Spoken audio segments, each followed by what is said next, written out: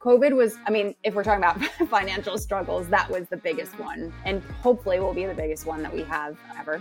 So that was basically a year and a half of basically no income. I mean, 2020 I profited 700 pounds. It was so basically broke even because I was still trying to like give my team work. Everyone's freelance, but I was still trying to give them work. I was trying to do pivots and see if there's anything we could try to do in the meantime. Obviously didn't know how long that was going to last. This is Jessica Dante. She has been able to turn her YouTube channel dedicated to planning and navigating your perfect trip to London into over 300,000 pounds in annual revenue. Jessica's journey as a creator has had some bumps in the road thanks to COVID and some bad brand partnerships, but she's found resilience through building an active email list from very early on, giving away information via free digital downloads to her viewers. She's been able to grow her list organically, all thanks to her YouTube channel, and her unique perspective as a creator is to use her list to fuel her income, not just her videos. In this episode, we're going to discuss how her move to London over 10 years ago fueled her desire to start a YouTube channel, her mantra that she and her team live by about making money, her formula for bingeable videos, what she does uniquely with sponsorship and affiliate deals, the very big difference between promoting and launching for one of her clients,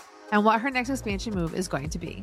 Jessica packs everything that you need to go on a money-making trip of a lifetime thanks to her knowledge and guidance. Becoming a full-time YouTuber is the dream, but how can you financially get there? Welcome to The Funded YouTuber, where we sit down with successful YouTubers to dive headfirst into the money-making side of being a full-time YouTuber and creator. We will be breaking down their paths to full-time income, sharing struggles, exposing their victories, and literally mapping out their income streams, how they got them, and what they are working on next. The Funded YouTuber is brought to you by Gigastar. Inspired by YouTubers like you with the vision to fuel human creativity, Gigastar brings creators and investors together.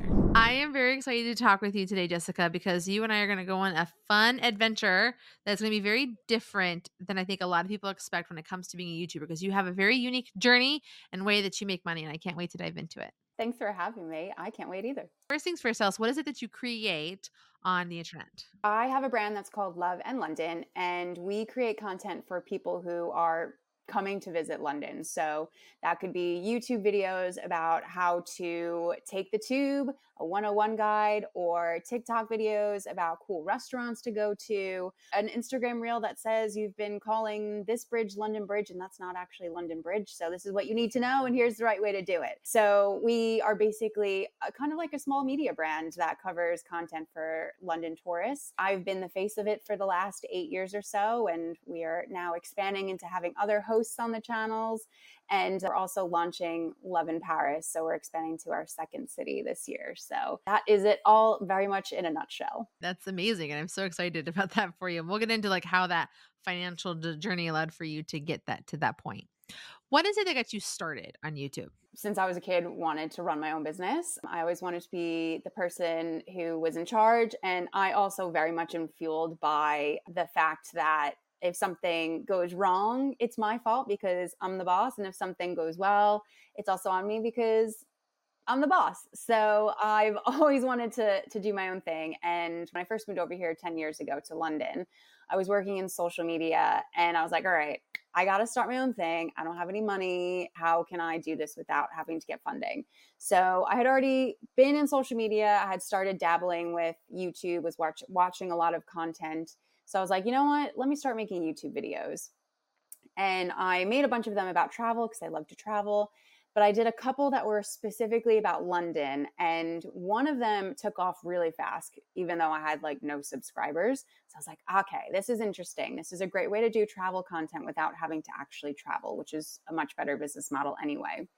So yeah, that was about 8 years ago now. And I started learning how to create YouTube content and how to make a good video and how to work with the algorithm. And then about 2.5 years in, I was making enough money that I could stop freelancing, and because I had gone into freelancing at that point, and just focus on the business. And here we are today. Now with a team of 14 and growing. We're hiring 5 more people right now and expanding into another city, like I said. When did you realize that YouTube could be an income source for you? Like, what was your first taste of income that you got? The first true taste was a little bit of AdSense, which I think everyone who's made YouTube content can remember that first month when they're like, oh my God, I actually got some money from these videos I've been making, usually like 6 months down the line. But I think like the real turning point for me where I realized what the business could be, and that it could be something maybe beyond just the traditional influencer, quote unquote, model, was when I created a digital guide for London. We don't sell it anymore, but it's called The Local Guide to London. And it was basically a PDF, a very simple PDF guide with my favorite places in London. And it came with a digital map. And considering the amount of followers I had at that time, it actually sold pretty well. I mean, I look at it compared to what we do now, and it was small fry, but it really showed me that actually I don't have to rely on brands to pay me proper money to be able to make this business work. And also a more reliable revenue stream would be to sell our own digital products.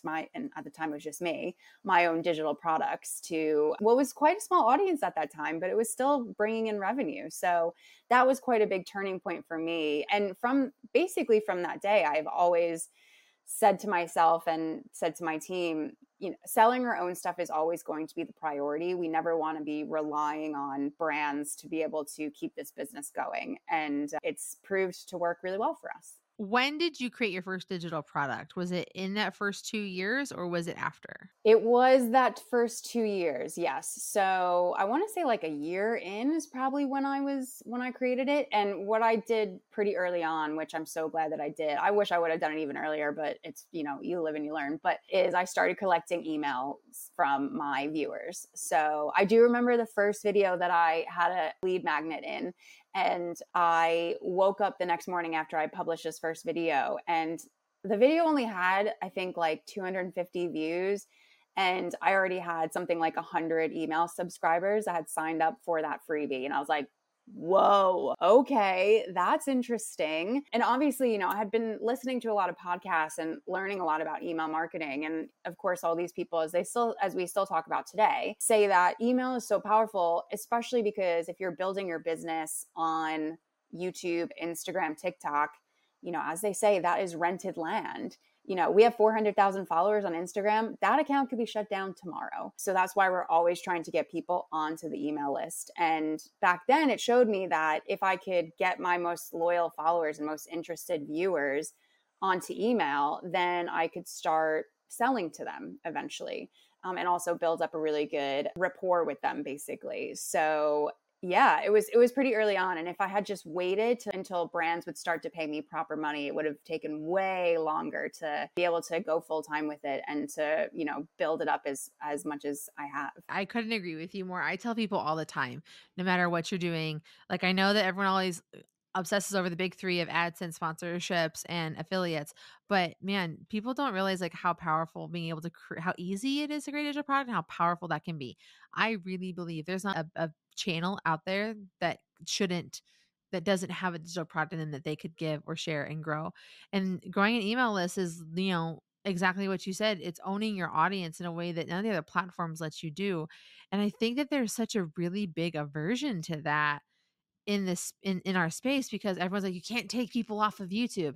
And it's like, yeah, but YouTube could stop putting me in front of people at any moment. And without that email list, it's just not gonna keep working. Yeah. So you had said that you had created this digital product a year into your business to market to your small audience. I have a lot of suspicions, and I think they're pretty right, about like how your audience works. Now, according to like where everyone in like the guru education space when it comes to YouTube is they say you need to be on browse. Like you need to show up and browse, and that's how you're going to be discovered. That's how you're going to grow. When you look at your analytics, your number one place that people should be coming to you should be from browse.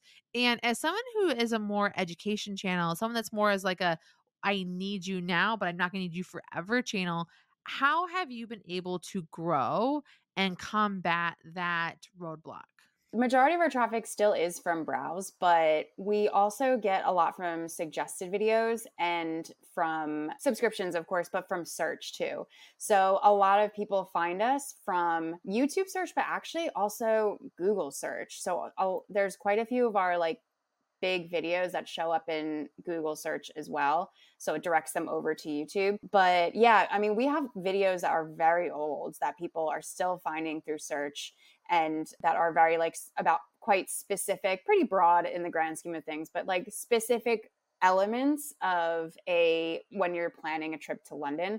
So that's quite big for us. We also sometimes promote the videos in our email newsletter, and we have 50,000 people on our list now, but it's not a huge part of our strategy. Everything is all on platform for us. But yeah, it's like, browse is really good.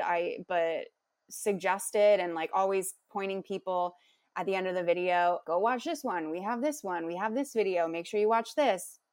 And we have people all the time who are messaging us. Someone just on Instagram earlier was like, my husband and I were up till 3 a.m. watching all your videos as we're trying to plan our trip in February. And oh my God, there's just so much. And I've binge watched you and this and that. So, and we do kind of try to make videos also that will be a bit like intertwined. And there's always something that we've over 350 long form videos now, especially. So I'll be in a new video and I'll be like, we do have a video where we already have talked about this in great detail. So make sure you watch that next. And then we always put the links in the cards and everything. So that really helps too. How much of your traffic and your audience is repeat? Oh, that's a good question. I would have to take a look, to be honest. When we look at our back end of our YouTube channel and we look at our studio, we have like our audience and we can see like those two lines, purple line and the blue line. And everyone, again, all the gurus like you need to have them intersecting. They need to be weaving in and out of each other. But I know for me as more of a search problem solving sort of a channel, there's a big gap. There's a real big gap where not a lot of people are coming back, not because I'm not full of flair and personality and helpful information. It's just sometimes they just don't need it. Or sometimes they just needed one hit. Like I need to figure out how to do this one thing. And then once I've got my information, I bounce. Like that has just as much value as someone who watches all the time and comes back because they're getting on my email list, they're watching the videos and they're supporting the sponsors and all that kind of stuff. So for me, it helps. What is that like for you? Is it similar? Because again, I think that you made the analogy off camera about how travel is kind of like a wedding. It's something that you do once and then you move on. And so it doesn't keep coming back often. Yeah. So, I mean, I'd have to have a look to give you, because I have looked at that stat before, but it's been a while. So I can't actually remember. It's probably a little bit more similar to yours but I do think most people will, if I had to give an educated guess, most people will see one video and then they'll keep going because we do reference so many other videos. And also, with this huge library that we have, there's always like something that I think YouTube is going to suggest to them to watch next somewhere. So it's kind of hard to miss us, if I'm honest, which is good because it means we're doing what we're supposed to be doing. But yeah, I think that's where getting people onto the email list again is such an important thing for us, because even if they only watch that one video, if we get them on the email list, golden. That's all we need. I'm not that, obviously I would love for them to keep watching because we do have sponsors that want to have views and, it does help us in the long run, but it's way more valuable for them to be on the email list. And then we're sending them our weekly newsletter. We're sending them when we're doing all of our sales, our launches, this and that. And the majority of our sales come through email. So that's more valuable to me, which is why our call to actions at the end of the videos, we'll tell them to watch other videos, like I said, but also if we don't have a sponsor in a video, the main call to action for us is to get one of our free products. Occasionally we'll talk about one of our paid ones, but usually we have this free guide. If you have never been to London before, sign up for a 101 guide. It has everything you need to know before you come to London. Click the link in the description box to get it. I've said it 9 million times. So I could dream that and say it in my sleep, but that's always going to be more valuable. We're never say subscribe. I do not care about subscribers at all. I keep an eye on it obviously and talk about it sometimes, but it's never the mechanism we want people to be doing. Such a salty and different take on this. Again, I agree with a lot of that, what you're saying, and I've loved a lot of what you're saying. When you talk about YouTubers and validation that people want, it all comes from like that number, like how many followers do you have? How many views do you have? But no one is asking the question like, but how much money are you making? When I'm able to tell people that I make almost $200,000 a year and I have less than 40,000 subscribers, they double take me like a Wile E. Coyote, like cartoon. And it's those kind of things. It's like, guys, like your perception of how YouTube works, how income works is so wrong because you're listening to this specific segment that isn't about the business of YouTube, the money of YouTube. It's just the creator making videos to be YouTube famous of YouTube. And I think that it's just a really missed thing. And I'd be really curious to know what your thoughts are on how creators should be structuring what they're doing so that they can have a path for income as soon as possible. Yeah, I mean, the number one thing is, again, I'm going to hammer it till the day I die. The email list. Get people on an email list. Create one great relevant lead magnet that you can talk about in every video that you make for the next 10 years and get them on that list, because then eventually, even if you don't have anything to sell at the moment, or you're not really sure what direction you want to go to, you've got that list and it's generating and building in the background without you having to worry about it. And then you can decide what you want to do from there. But that's the number one thing from, if I started a channel right now, that's like every single video will have an email lead magnet in it. But I also think, when I was first starting out, I just basically was looking around for examples of how people are monetizing beyond the traditional 3 avenues, like you said. And I just did like loads of research. I was watching videos of people who were talking about how they're doing different types of monetization, but I was also just looking at creators that I liked and seeing, are they doing anything besides the sponsorships, and looking at their products they offered and merchandise, and if they were offering like tours or whatever kind of services, social media consulting, graphic design, this and that. And I was just kind of pulling inspiration to see what could we do that would work for the travel sector that I could also realistically create. And I don't know, I think just thinking outside of the box, just like you were running a brick and mortar business or some kind of business that wasn't as like tied to YouTube. How would you monetize that versus, and like, let's pretend that you were maybe doing it the flip way, where you had the business before you started the YouTube channel. What would you start with for this audience? I think that's probably a good way to look at it. Yeah, while you're talking, I just pulled up my ConvertKit. My opt-in that I always talk about, no matter what people do, is content planning worksheet. Like, no matter what you're doing with social media, you got to have a plan, and it has to support something. So go grab my free content planning worksheet, because it's going to give you your reusable guide you can use over and over again, no matter what you're doing, to make sure what you're doing is working, right? And I actually have a plan on my calendar to update it too, for keeping it relevant and fresh. But it really is finding that thing that can bring people in continuously. I've had a really slow couple of months and things like that. And I just pulled up my ConvertKit to look and see like where I'm at emails. I still have gotten over 100 new emails on my list over the month with very minimal work. And I can contact them and send them my digital products to buy, or offer coaching or services, and all, or share the different things that I'm doing, and or have them open my videos for me because they're not doing great with views.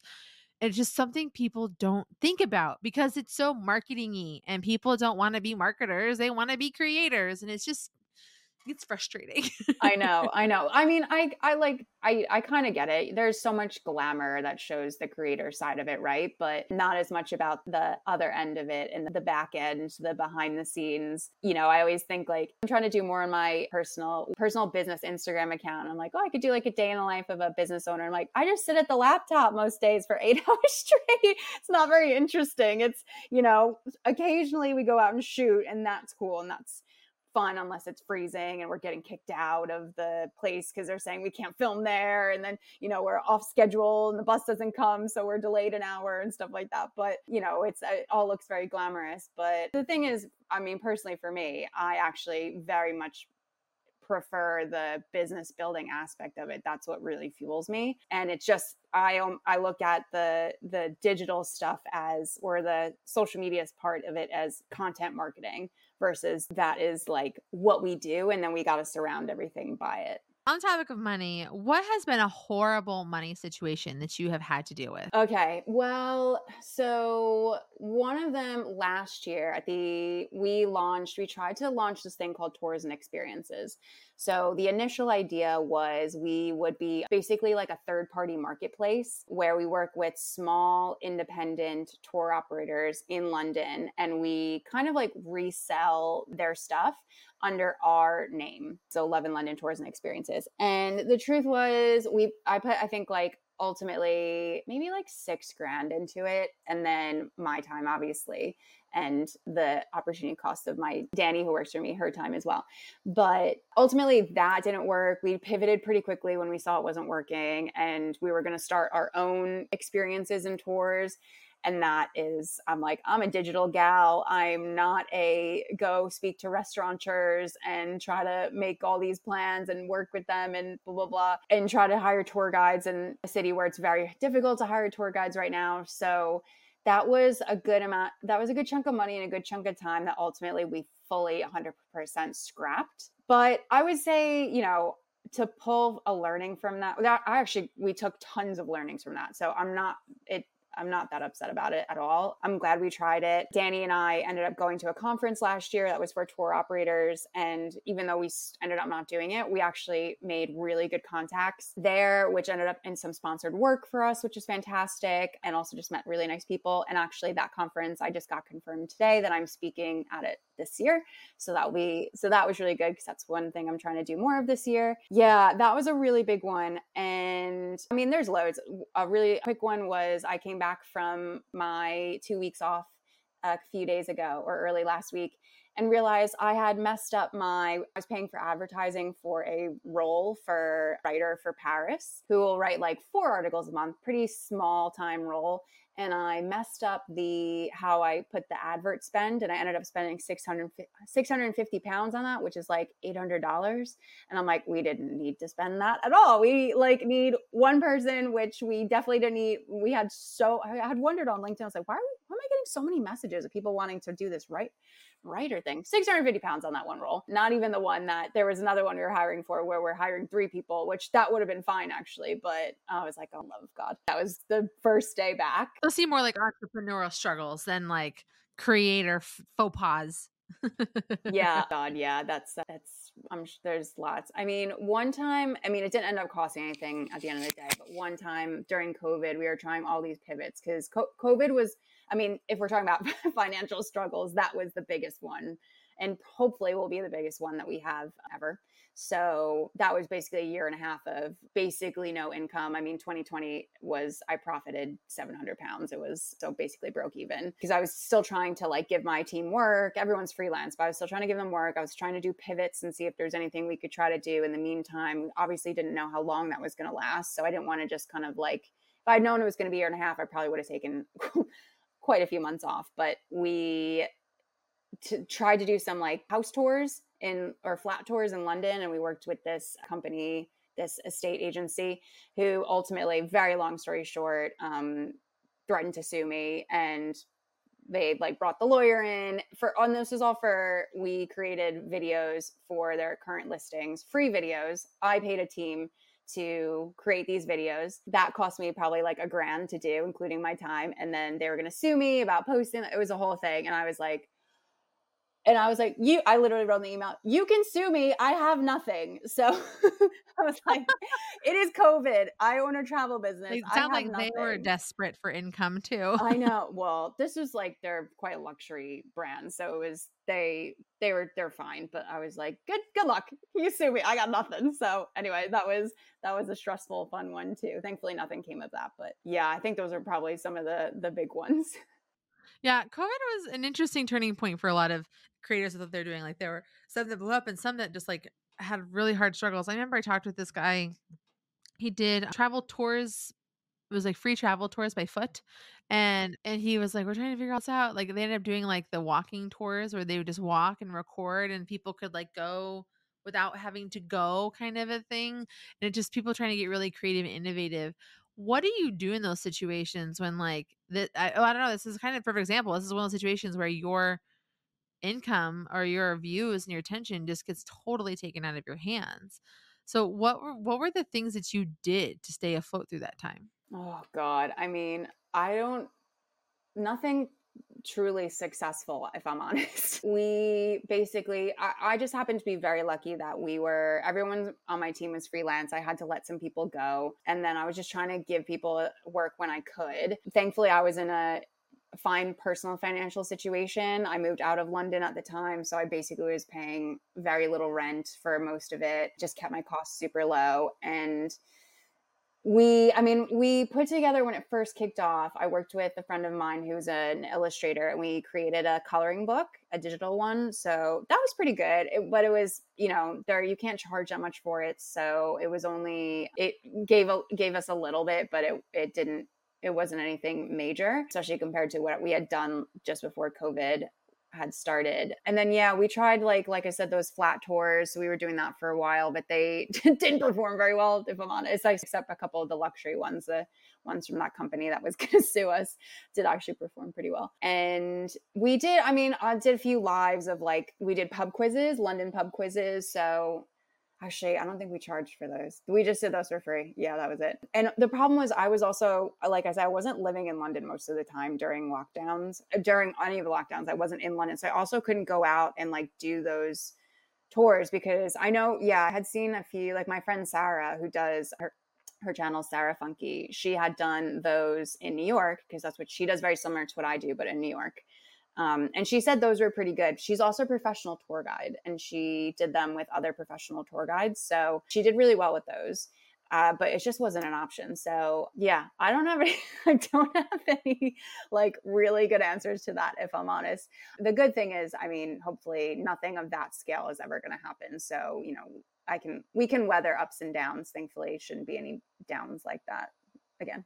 Did you have a nest egg that you had put in place, in a savings or emergency fund that allowed for you to be able to, eat and live and stuff still? Yeah, exactly. Yeah. So reduced my cost significantly, and then was able to just live off that. So that was fine. And a little bit was trickling in. I also did some consulting on the side, virtual consulting, specifically for one software company. And that honestly was such a lifesaver, because that's separate from Love in London.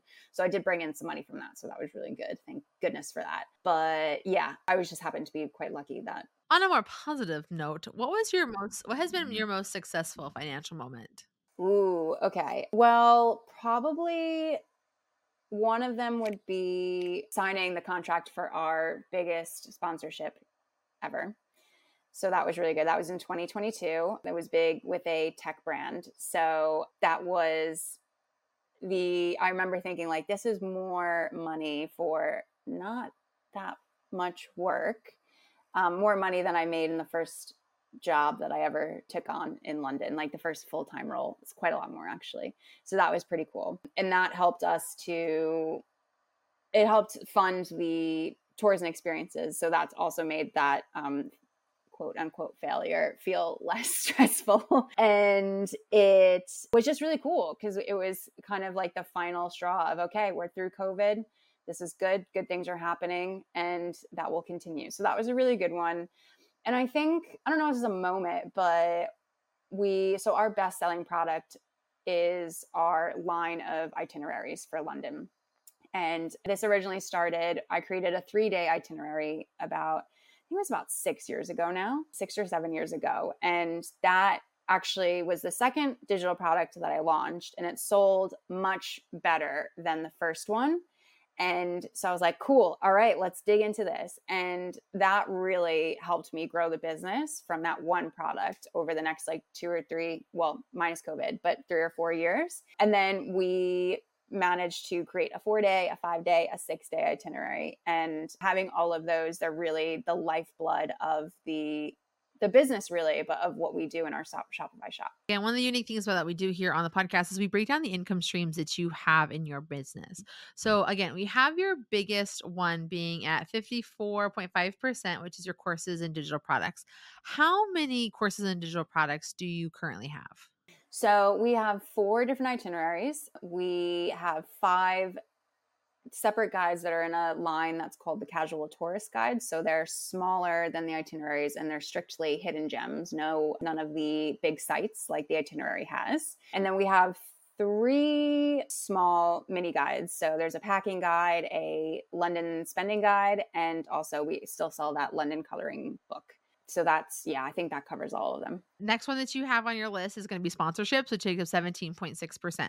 How do your sponsorships work? Do you have long-term sponsors? Are they individualized? Is it a little bit of both? Is it something totally different? Share with us what those are. So it's a mix. So in 2023, we had a mix of sponsors that will that sponsored a few things, either one campaign, or they did 2 to 3 pieces and then it worked well. And then they bought some more in another campaign a couple months later. We also had some one-off. So we, especially like YouTube adverts YouTube adverts, we did a couple of, I think it was maybe 2 or 3 companies that only wanted to buy one, which I don't like doing, if I'm honest. So, and then, and my manager and I had a call to catch up before the end of the year. And like our main goal this year is to avoid those because it's just not worth the admin time, even if it's at a rate that we want. I think you always just forget how much admin time ends up going into, like, we're chasing a payment for one of them. And I'm like, this is not, it's not worth, especially my manager's time. I'm like, with her percentage, it's not really, it just kind of really, is not as fun. So we really want to do longer term. Yeah, exactly. But also brands that buy one-off things and then they are surprised when there's no performance from it. It's rare for somebody to take action from seeing one ad one time. So for us, especially we're doing a launch next week. Do you know how many pieces of content we are doing for this one tiny launch? It's not a tiny launch, it's a big launch. But I mean, we've got multiple short form videos. We have tons of emails that are going out that are segmented to the extreme. Like, we have so much content because we don't just expect for us to say one time, this has launched and there's 20% off that you can use, and for all the sales to come flooding in. So it's funny that brands think that that's going to work with influencer marketing. And also it's just, it doesn't. No, it doesn't. So this year for sure, we are strictly prioritizing brands that are happy to pay for longer term things or packages of content. I love that. Okay, our next income stream that you have on here is going to be AdSense. AdSense makes up 15.5% of your income, which is pretty self-explanatory. Do you do like live streams so you get like super chats or memberships, or is it just straight up just the advertising that happens on the videos? Yep, straight up advertising. Okay. And then the next one you have is affiliates. How have you been able to build your affiliates and who are they? So the main way we make affiliate revenue is from the big hotel, like not conglomerates, but like OTAs, the booking platforms. So like booking.com and Expedia, that's who we've worked, those two that we work with last year and will continue to this year. So that basically is, we have just a lot of content. I have a writer who's in 2022, her main thing was just to write a lot of content about hotels in London. So 8 hotels that are great for families and great budget hotels, and the hotels that have the best views over the city and best romantic hotels, stuff like that. And then obviously we put our affiliate links in there. And I actually calculated the other day, we very approximate, because there's a lot of, we kind of went back and forth on which system we used last year and stuff. So I've had to do some guesstimations, but it looks like we generated 2,000 nights of hotel bookings through our affiliate links in 2023. So it works for us. Affiliate for hotel is not great. It's between 6 and 8%, but it's content that we already have there. So that's the second year we've generated from that. Have you been able to do like brand partnerships because of your affiliate associations? Like, could you go to booking.com and be like, we helped you book 2,000 whatevers, and we would like to do hotel stays or things to create content or whatever? Like, is that part of your strategy in bridging that kind of stuff? So I would love to do that. That for sure, 100% would be great. It has not happened yet. I think it's on my manager's radar. So maybe we will manifest that into our realm this year, because we do so much with them. Hotels directly is very interesting. It's very, very rare to find a hotel that will pay for anything from influencers. Even the large chains, like some of the large chains will do massive campaigns with massive creators. They generally, though, they're like 95% of their stances will give you one free night or will give you a media rate, and then you create content around it, which is obviously not sustainable and doesn't work at the end of the day. Probably also you've reached that phase in your business where you're like, no, I'll just pay. It's fine. Like, it's that hourly rate situation. Like, I always tell people when like they're trying to figure out what they should invest in or not. It's like, well, what's your hourly rate? Probably make it more than what you just said it was. And then how much would it cost you per hour to have this task done so that you can then, make more money? So like I approach this with things such as like, okay, like from a personal standpoint, like, okay, how much would a house cleaner cost me? Because I work a lot. I have really odd, weird hours. My husband's very busy taking care of our kids who have ADHD and autism. And like there's just not a lot of time to clean the house because it just gets destroyed over and over and over again. So what would the cost be for me to have the house cleaner come in? If it's going to be like 5 hours and I have this rate and this is their rate, I'm like, that just makes sense to me to do. And I would think with something like this, like the hours and hours it makes you guys take content and you put your hour on it, like you'll just pay the 250 for the hotel night and be on your way. Exactly. And then I don't have to do anything. I just get to relax. This is a hard thing, I think, for people to really embrace. And I think it might be like a millennial toxic trait. Not everything needs to be a side hustle or a way for you to make money. Sometimes things can just be things. I had on like a slight tangent, but related to this, I think is really funny. I got a cat this year after my dog had passed away, and she's this like rag doll. She's beautiful. She's a whole thing, and I'm like, I'm gonna make her Instagram famous. And I was like, you don't she can just be your cat. She can just do her job to like emotionally support you. She doesn't need to be more than that. Like it just that reminder to myself, like, oh, yeah, everything needs to be a brand or a business. I know. I fall into the same thing too. And sometimes like my friends will be like, "Oh, I really love like making these posts." I'm like, "Oh my God, like you could like make an Instagram account." And then sometimes my friends will be like, "No, I just do it for fun. I don't want to make it a whole thing." I'm like, "Yeah, sorry. You're right. You're right. You're right. Okay. Good for you." My cousin with her Cricut, like she has a Cricut and she like does prints for all her business things all the time. She makes us shirts whenever we go to things. Like she makes us these like holiday pillows every year. And I was like, "You could this is a work," or she's like, "No, this is what I do to not work." So I totally get it. We need to stop this. The people under 40, we need to stop this. Yeah. Yeah. We can have fun without making money. It's okay. And then the last one that you have, which we've actually never had that approach for, which is site advertising. So share with us what that is and how it works. Yeah, so it's just basically we work with Mediavine and their adverts go onto our website in between like the blog posts and in the sidebars, and then we get money for it. That's the gist of it. So you have a website that you do that also supports what you're doing. Like we didn't even tap that. So could you tell us a little bit about how your website plays into your content creation strategy and your money making strategy? Yes. So the website is where we host a lot of content that really doesn't make sense for us to make in video form. So, for example, everything about hotels basically is in written form. So that's where those like articles about best romantic hotels and hotels to have families at and stuff like that. That's where all of that sits. We find that in terms of affiliate stuff. So we also do the second biggest driver for affiliate commission for us besides hotels is tour commission. So we also find that the best way for us to insert our affiliate links for tours is also through similar written content, because people kind of like take their time to figure out what tours they want to book. The chances of them booking from a video, it can happen for sure, but people also just like to kind of read that stuff and look through different options, click through the links and look at the different options and this and that. So yeah, the majority of the website is content like that. We also have content that we create that we then are like, oh, this is 10 money saving hacks, but also we have this London spending guide that you can create your budget in this Excel template that we give you. And we tell you about what costs you should expect and give you recommendations for budgets and this and that, blah, blah, blah. So again, content marketing, we link out to, the freebies that we have, we link to the shop. We get a lot of traffic actually to the shop from people who are on the website. And then it's also just kind of where the things like our work with us page and about us and our mission and that kind of stuff sits on there as well. The idea of taking your content and expanding it into a blog is something like it's a big, like a business hack that so many creators are not using.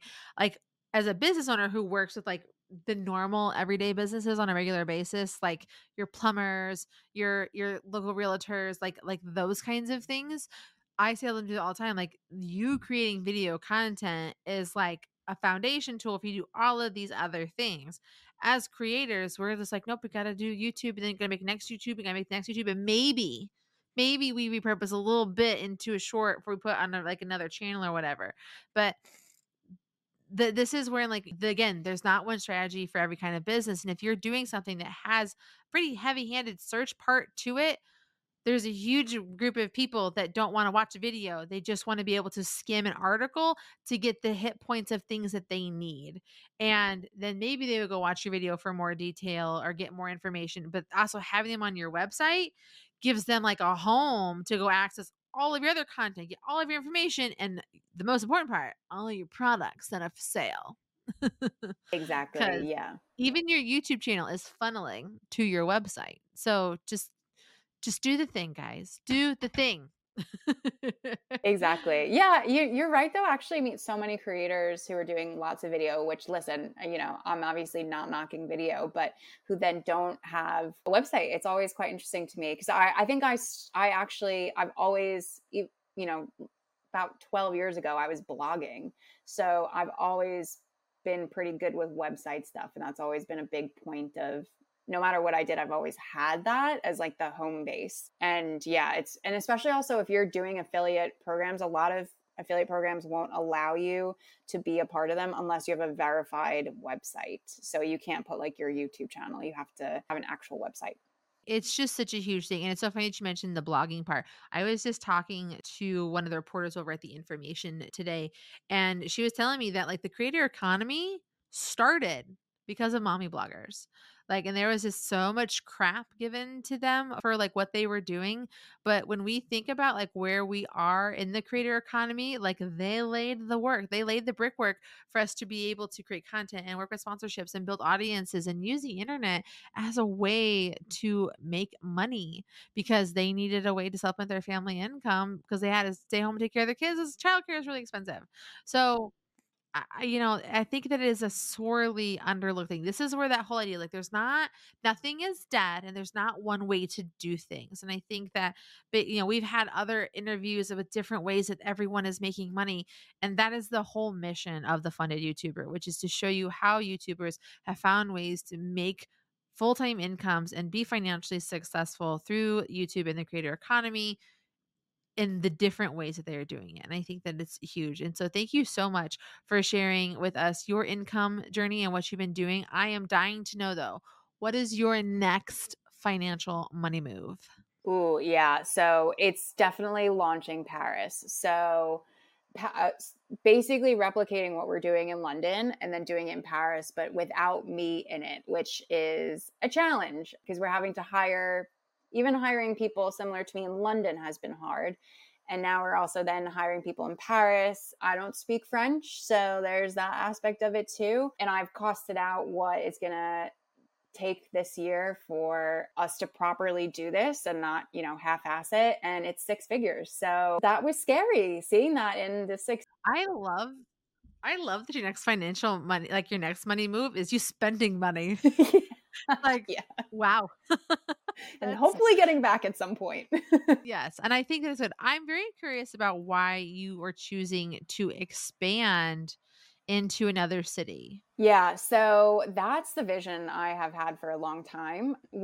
So a lot of people will do London and Paris. So we have always had people asking about help for Paris. I actually think there's even more opportunity for us to have an impact there because the majority of our paying customers are Americans, and Paris is challenging for Americans. It's challenging for anybody who doesn't speak French. So we have a lot of people who want to go to Paris, and they should because it is a great city and I adore it. But there is a lot of challenges that people hear about and they get nervous about. And obviously everybody wants their trip to go as smoothly as possible, especially if you're from, California and you've flown 10 hours to get there. You spent a lot of money to get there and you want to have as good of a time as possible without, having any language problems and messing anything up too badly. So I think there's just so much opportunity for us there. And I want to get it before anyone else does, basically. I love it. Well, it's also kind of like the English speaker in Paris kind of a thing. And yeah, I could see there being a lot of stigma, but I think with like the fame of Emily in Paris, there's like a big draw, especially I think for that 20-year-old crowd, and they need help navigating it for sure. I know I am dying to go to Paris to go to this big ball that they do at Versailles where it's a whole costumed thing. They do it in June. I found it on TikTok, and so that's a Of it's a course. whole thing. But again, anyway, we're digressing here. I'm pretty sure that you and I could keep talking numbers over and over again, but I am just so grateful for your time and for you sharing with us your financial journey. Thank you so much, Jessica. We greatly appreciate you. Until next week. Peace. Thanks for having me. The Funded YouTuber is brought to you by Gigastar, a parent company of Gigastar Market, an SEC-registered funding portal, and member of FINRA. Learn more at gigastar.io. Music provided by APM Music, unrivaled music to bring your stories to life. Neither Gigastar nor its affiliated companies provide legal, regulatory, financial, or tax advice. Any opinions expressed herein are those of the authors and are the informational purposes only. The information and opinions expressed herein are subject to change without notice and do not take into account the particular investments, objectives, financial situation, or needs of any specific investors.